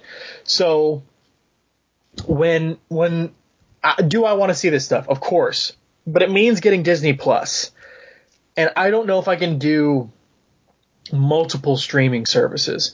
I know end of the day they only cost X amount of bucks per month or whatever. It's not really that expensive when you come to think of it, but it's man, I just don't know, because it's on a streaming service that I'll have to pay for. Some of my enthusiasm for it wanes, because part of me, I don't know, maybe part of me is walling off and setting up expectations to go, well, you may not see this, so don't get too hyped. And maybe that's what's happening, but I don't know. Am I curious? If I'm curious about anything over any one of these, in terms of one of these specific ones, obviously Loki would probably be number one, but surprisingly, the Falcon Winter Soldier one is actually number one for me in terms of curiosity. So I would love to see where these things go, but I think part of me is setting expectations in the back of my mind. I've kind of resigned myself to the fact that, barring anything unforeseen, I'm going to be getting Disney Plus. It might be. I don't think I'll be getting rid of Netflix immediately, but it's going to be harder to justify keeping Netflix if they're. And I understand they're between a rock and a hard place. But if everybody wants to have their own streaming services, by default, that's going to limit the amount of non-original content that they can stream. New content from new movies that have been relatively recent movies. It's going to be harder and harder to get former first-run movies that have just been released in the last year or so and get them on the platform, because everybody's going to want to stick them on each studio is going to want to stick their own movies on their own platform. So if we go from feast to famine, having 8,000 places to go stream, or just having a couple. So I won't be dumping Netflix right away, but it's going to be harder to justify it because while there are some good shows on Netflix, I do like watching movies. I don't like having to binge watch everything or be able to have to watch episode after episode of stuff. Plus, their series tend to be relatively short in episodes, many of them, and then you got to wait forever to get another season. So, which of course, even with cable, we know, depending on the show, you have to do that too. But Disney Plus, it just seems like at some point it's a no-brainer. Besides the catalog of stuff they're going to have, they're going to have the Fox stuff. They're going to have, at some point, they're going to have all the Star Wars movies, all the Marvel movies, as much Disney as much Disney content as they want, along with all these shows. And especially since the WandaVision show is supposed to lead directly into Doctor Strange, it would be hard not. And plus, in a way, they're smart on one level because they're kind of feeding us, and we're going to talk about this in a second, what we're not getting for the most part in the movies is what we're going to be getting on their TV show, plus, streaming with Disney Plus, is giving us information regarding what characters we already know and care about, telling us what happened to them after Endgame. And that's what we didn't. I mean, the Loki stuff I could care. I mean, I can't say I couldn't care less because Loki's always intriguing, but it's not even our Loki. And yes, whether that Loki is going to end up on a journey which is going to kind of lead him towards the redemptive moment that our Loki got, who knows? I seriously doubt it would happen in one season. I mean, it depends if these shows are destined to only be one and done, or they plan on actually having several seasons, which they might very well be. They may very well do, considering their movie slate and how far out they go, which we'll talk about too. Not besides what they announced, that it's going to be a long time probably before we're going to see a lot of these characters back on the screen again, other than Scarlet Witch, maybe except for a cameo here and there in full action. It may be a while. So I'm intrigued, and I think it just adds more reason to get Disney Plus. But eventually, yes, people are going to have to make a decision. I mean, for you, if the Warner Brothers thing if the WB platform is more important, I get it. For some people, Netflix will be more important. And I'm not gung-ho. I like Netflix. I'm not gung-ho to get rid of it, but they're going to be at a crossroads, which is, and we can talk about that later. Anything else about the shows before we get to the... Nah, not right now, no. Well, as we roll into the movies, we should say congratulations to Endgame for finally going past Avatar. True. That was a little surprise. They must have. I still didn't break down the numbers over the weekend. I'm assuming they must have got a bigger surge overseas because they were still like $5 million away heading into the weekend, and it's doubtful that made it. It was. I think it made like around $500,000-$600,000 last weekend domestically. So it certainly didn't get that money domestically unless Disney was buying tickets. So it must have been a surge from the overseas market that pushed it over, but that's good. I didn't think it was going to happen now. I thought they were going to come up a little short, but it's good that even though they technically had to re-release a movie, it was not your traditional re-release. So it never truly left the theater at any time, and they were able to get over the hump. So that's cool. I'm glad that's good for them. So now we get into the big Marvel panel highlights, which they did it was kind of a odd choice from my perspective, how they kept alternating between TV shows and movies. But I guess based on what their short-term goal is versus long-term, it made sense because they wanted to prop up Disney Plus. Because Feige made it clear afterwards that they definitely they basically have a 5-year plan. As we know, there's a 3-year release schedule. They only announced 2 years worth of movies, but there are 8 movie dates locked in. They only announced 5. But supposedly he has 5. They have plans at least 5 years out. So they did mention Guardians 3, Captain Marvel 2, Black Panther 2, and Blade. Yep. Which is so those, and we'll talk about that in a second. Where some of these are probably going to fit in based on the 3 movies dates that we still have left, and again, Spider-Man 3. Spider-Man 3 has to fit in there somewhere in the near future too, because you can't kick Spider-Man down the road too long. But they have 5-year plan, and then there's only 3 years of release date. So you would assume there's probably at least 6 more movies that will finish out Phase 5 that we don't know about. But what we do know, what they announced, the worst kept secret in Hollywood, the Black Widow will be your May 1st release in 2020. The Eternals 11/6/20. That would be the second release. Shang-Chi and the Legend of the Ten Rings, which is to me mostly intriguing because it will bring in the real Mandarin and ties into stuff we already seen elements of in Iron Man and Iron Man 2, and supposedly hints, I believe, of in other movies. The movie I'm most interested in is 5/7/21, which is Doctor Strange and the Multiverse of Madness, which will have Nightmare as the villain. It's supposed to be a horror movie, essentially, and will co-star Scarlet Witch Elizabeth Olsen along with Doctor Strange. And then Knew it. Good. Yeah, just gonna say I knew it. The Scarlet. I've said a couple of times. Scarlet Witch has to train with Doctor Strange. Like for such a long time, her power set has just been just sort of just this natural / nebulous unexplained thing. It's time for her to become the witch. So I'm glad they're doing it now instead of kicking that can down the road. And it makes sense, and it's good. It is interesting that from a live continuity, as in a character, an Avenger being live, that with seeing a story in current continuity, as it's possible if we don't get cameos in other movies, that Wanda might actually be the first Avenger we actually see in Phase 4 live in current continuity, not in a flashback, not in a prequel. That it could be interesting that, because it's kind of hard to imagine there being an Avenger in the Eternals, and Shang-Chi, I guess it's possible, but I think it's harder to see it happening in the Eternals. And then last but not least, the Thor, which is kind of interesting unto itself. If we were talking about this a month ago and somebody asked us whether Thor was going to be in Phase 4 or not, we might not have been we might have been, and maybe, but if somebody said, do you think Thor's going to be released in the next 2 years? I think we both would have said no way. That Thor 4 definitely was. But before Comic-Con even started, we knew that was a done deal. But Taika Waititi back to write this time, and direct Thor 4. Then the announcement of Thor 4 actually made its way in. It's the November 21 release. That is not really that surprising, especially because it was kind of confirmed also after the fact by James Gunn. Not just that Thor 4 will take place before Guardians 3, but Guardians 3 was pushed out of Phase 4 because of his work on the Suicide Squad and those delays.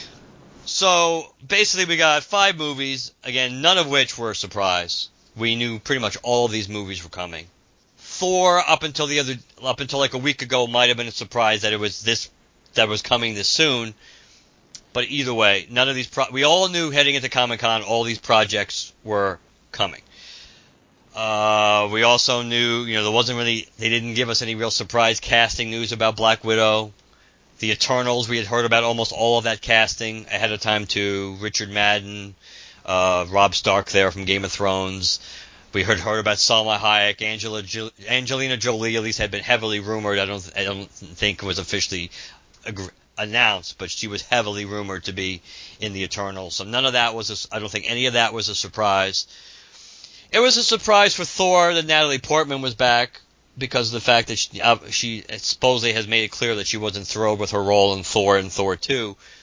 But now that you realize that how she had a pretty large presence in like some of the Endgame presentation premieres and events, that I guess it made sense that that probably was the reason why she was being kind of like she was back on center stage. Now, talking about Thor. Or do we maybe before I monopolize? Where do you want to begin? Which movie would you like to talk about first?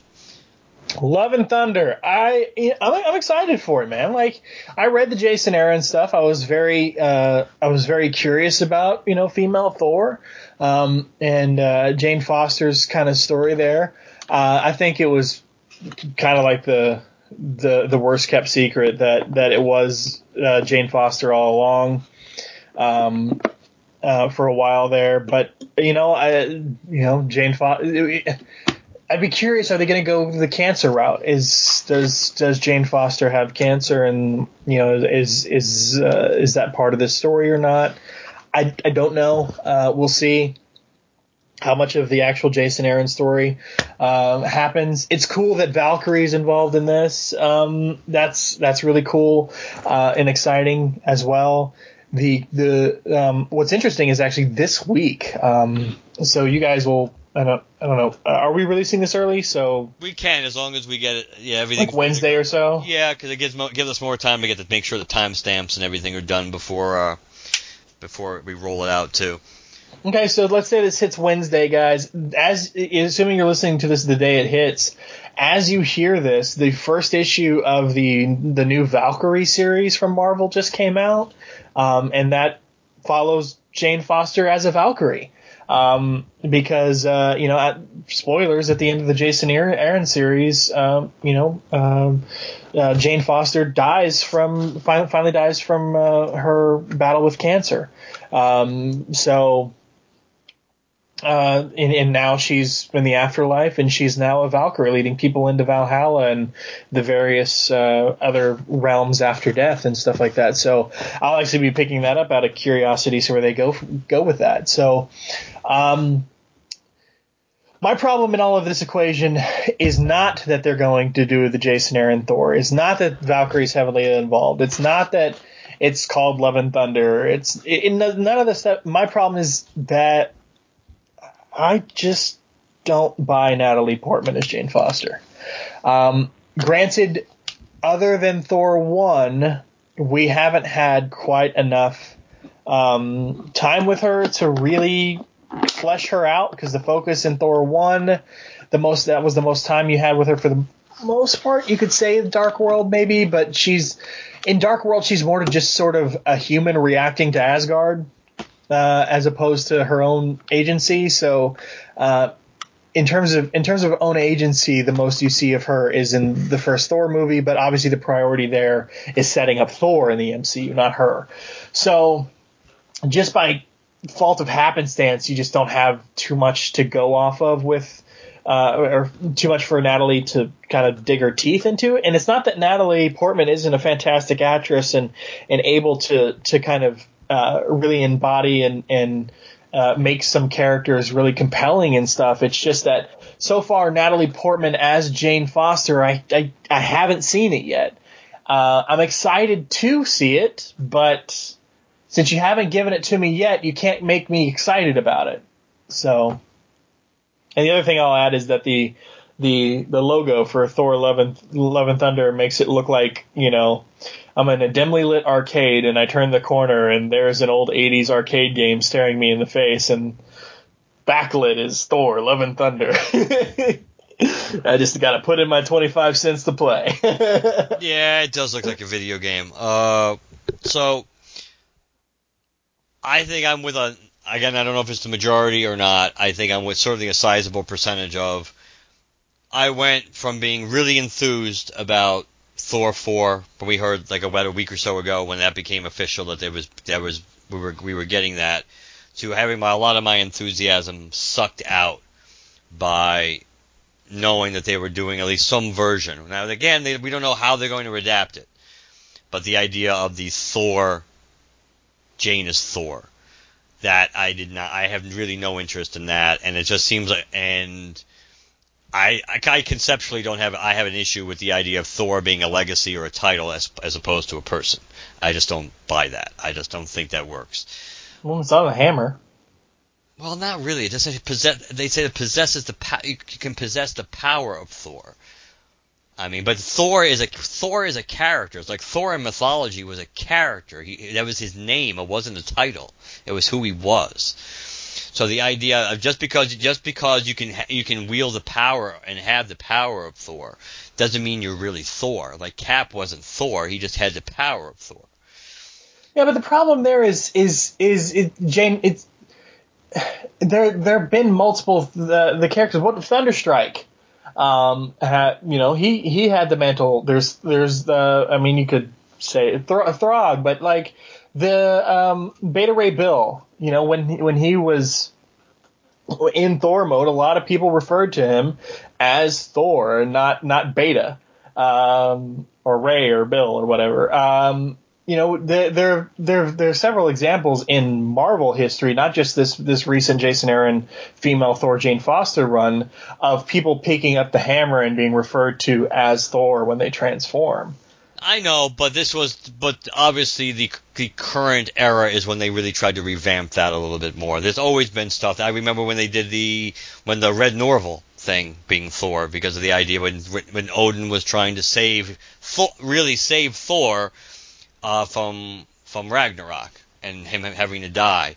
That basically he allowed Red Norval to be Thor, so he would be the one who would end up getting killed by the Midgard serpent and things of that nature. I understand from a comic book perspective it's not 100% new, but it kind of follows the line of the more recent trends, which is, the Spencer Captain America and the Superior Spider-Man and things like that, where it's like, it's just not what I really want to see. And Thor should be, Thor.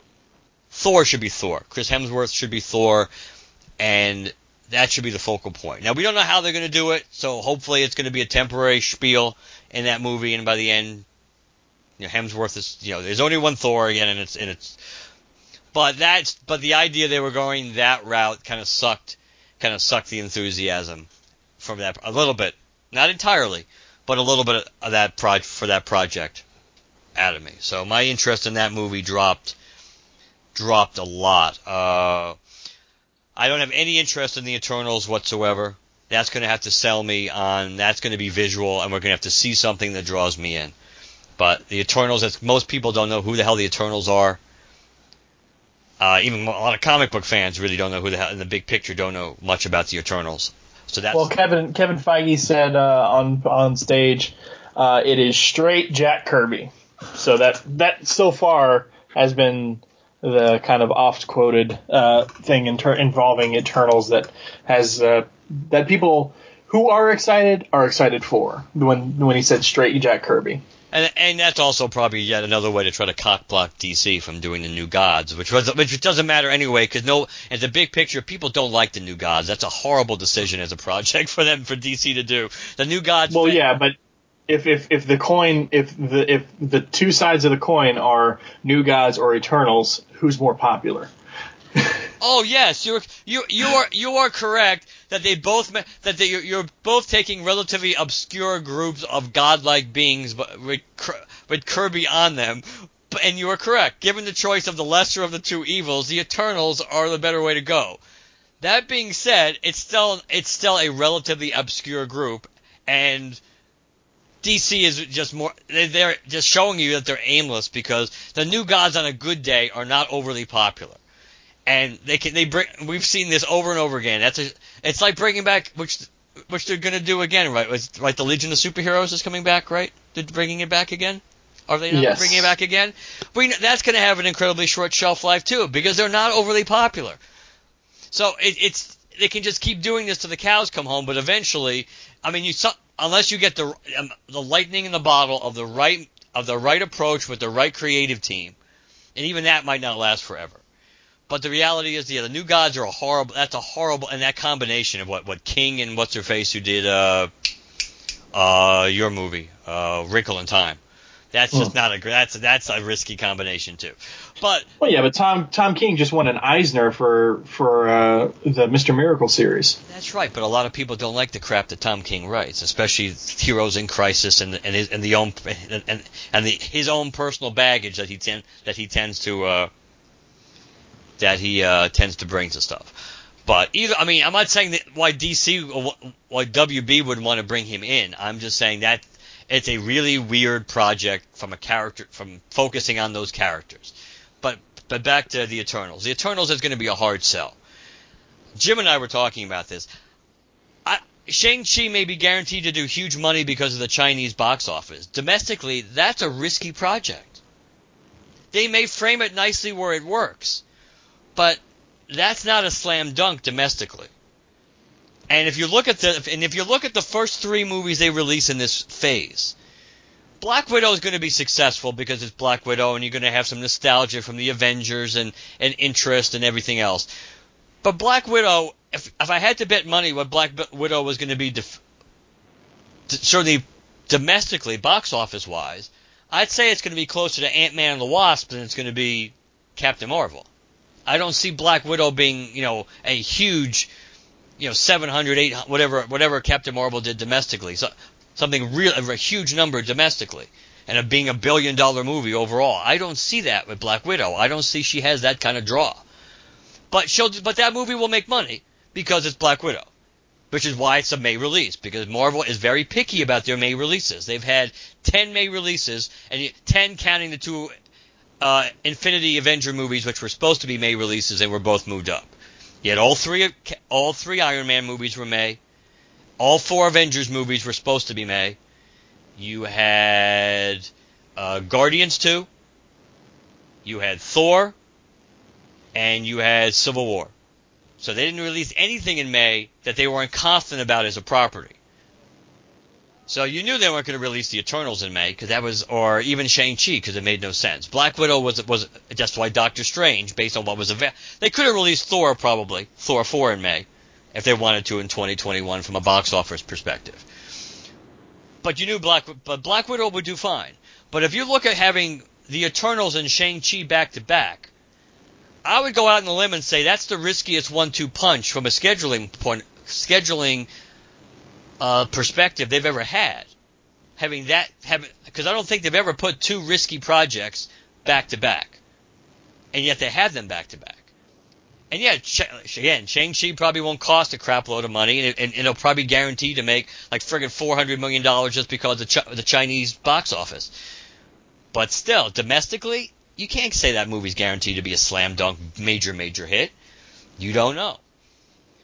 Doctor Strange and Thor are the ones I think are the safest, are the ones that are most likely to do big bucks. And Thor is probably the one at the moment that's most likely to do the biggest. But only Doctor Strange excites me for these projects. I mean, and like we talked about before, what was the whole point of being so secretive about this if they weren't going to give us anything that we didn't already know? Having the reveal of Mahershala Ali as Blade, which that was a curveball, but it was like a 70-80% curveball, not 100% based on timing, but only like a 70% curveball overall, because we know they've been talking about Blade, because there were talks about even Wesley Snipes coming back to be Blade, because we knew they had the property back. It's intriguing bringing Blade back in, because if you're bringing Blade in, obviously you're going to have vampires, and that obviously opens the door for werewolves and the whole monster side of the Marvel Cinematic Universe. But they only gave us movies that we already knew. They only gave us 2 years worth of movies, even though I guess that was an internal debate in Marvel about whether they should announce all of Phase 5, because they do have 5 years down the road. But they only gave us 2. There are 3 years. There's 3 movies they've released dates for that they have not matched up yet. You have February 2022, which is almost guaranteed, in my opinion, to be Black Panther. They're going to want to release that in February again, Black History Month. You have May 2022, which, barring something unforeseen, will be Guardians, because Guardians is a slam dunk. And they don't want to push Guardians back too much further. I mean, it's going to be 5 years now between Guardians movies. They get a break a little bit because the Guardians were so heavily featured in Infinity War. But it's 5 years. It's just like Doctor Strange is going to be close to 5 years. That's going to be a few months short of 5 years, as hard as it is to believe, since the original. And then you have a end of July 29th, 2022 movie. And if I had to bet based on what they're likely to stick there, I would say that's probably going to be Blade. Because I think they would want to have a bigger profile release window for Captain Marvel. And I don't think they want, and it's a little late for Spider-Man, because Spider-Man would be the beginning of July. And I don't think they were going to dump the Fantastic Four in July either. So I would say Blade, in my opinion, Blade is probably going to be the July 2022 release. And then Captain Marvel will be in 2023. Fantastic Four will probably be in 2023. Probably. And then whenever they decide to roll out the X-Men. But it was interesting, we talked about, how some of we always talk about how some of these articles, how they misrepresent things, and I kind of went off on MovieWeb, and that's kind of why when I made that point about heaven forbid you have a different opinion or something, even though you follow, it's because I still get MovieWeb's updates and stuff on Facebook and everything, but it doesn't mean that I can't call bullshit when I see something bullshit. So their headline right after Comic-Con was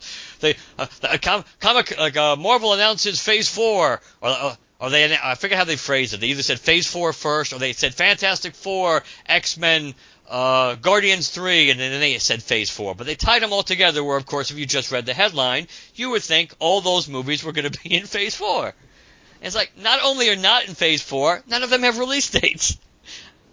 Saying the Fantastic Four is coming was not a friggin' announcement. We know the Fantastic Four is coming. They didn't reacquire these properties to never do anything with them. That was a non-announcement. Blade was a little bit more of a non-announcement because at least we realized, Blade is being fast-tracked, and there's a reasonable expectation we're going to see that probably within the next couple of years.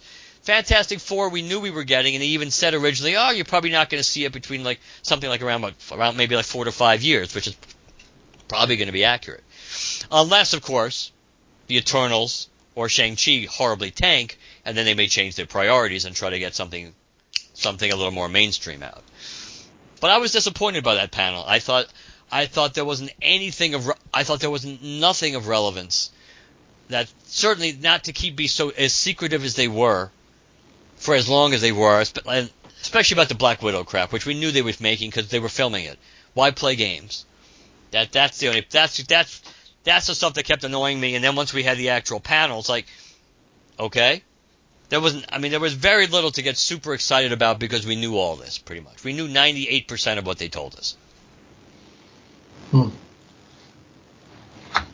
I'd agree with you on that. I mean, I'm not saying I'm not excited. It's just that, I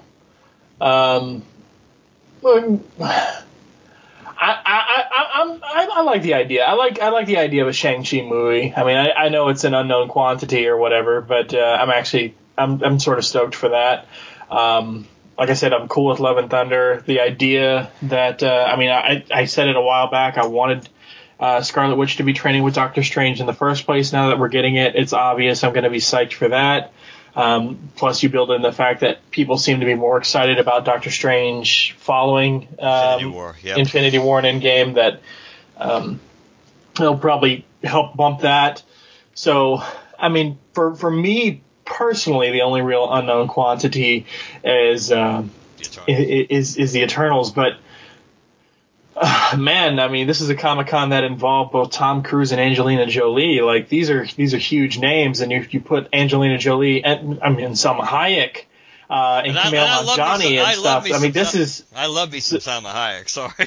So the cast of Eternals is massive. I'm not just talking about in terms of the amount of people, but the amount of clout that is behind it is pretty huge. So to me, that belies some sort of extreme faith that this is where they need to go next.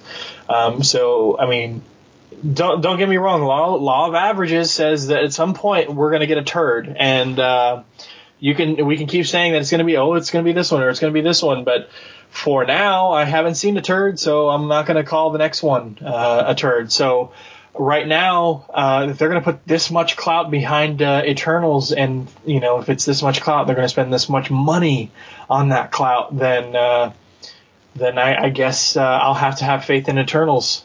So I will give them credit for clearly they have a plan, and even before they announced they have a 5-year plan, that they clearly have a plan, and going in this direction, they feel this is the right move for them. I think it is risky, and you give them credit because they're doing this, and it's clearly risky to do the approach that they're doing. Because clearly on the surface, the movies that we're getting early on are not going to be as interconnected by choice as Phase 1 through 3 were. And not every part of all those, and not every movie was connected to the next, but they eventually all connected. Which by the way, these are still supposed to in some way because Feige did talk about that. They basically do have the plan for for the next Avengers, and acknowledging what we kind of already know, that when we see them again, it's going to be a much different looking team. But that being said, on the surface, there's a lot less connective tissue. And plus, they are leaving, and this is why I think they're doing what they're doing with the shows, they are leaving us with a lot of the characters we've already come to care about, and kind of leaving them high and dry. And it doesn't mean we're not going to, just because we have this movie or that movie, it doesn't mean we're not, we know the Hulk is not going to get his own solo movie, so the Hulk can show up in another project. Doesn't mean Ant-Man can show up in another project, because Ant-Man's another movie that if you're looking at what wasn't announced, Ant-Man really, you'd have to think that Paul Rudd might very well be right, or it's going to be a long time coming when he said he didn't think they were going to probably get a Ant-Man 3. That if you look at all the projects they have swirling about that don't even have release dates. When you have Captain Marvel, you got Spider-Man 3, you have Guardians 3, you have Black Panther, you have Fantastic Four. That's already 5 movies, and they can only release 3 in 2022. So Black Panther, I mean, it's Ant-Man. You're looking at Ant-Man. Realistically speaking, there's no reason to think that Ant-Man's going to be coming out anywhere before like 2024, probably, if they're going to do that. You know, like if he's getting his own movie as opposed to co-starring in something.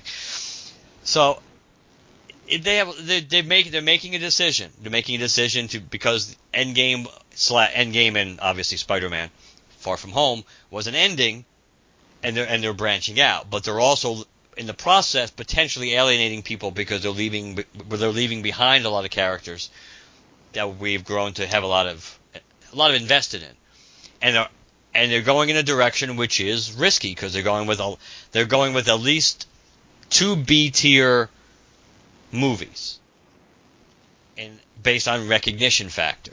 Now, if Black Widow comes out and Black Widow kicks real ass at the box office, and does like Captain Marvel like money, then they got a lot of then the Eternals is probably safe, because no matter what, people are going to go see. They're going to just go into the next Marvel movie.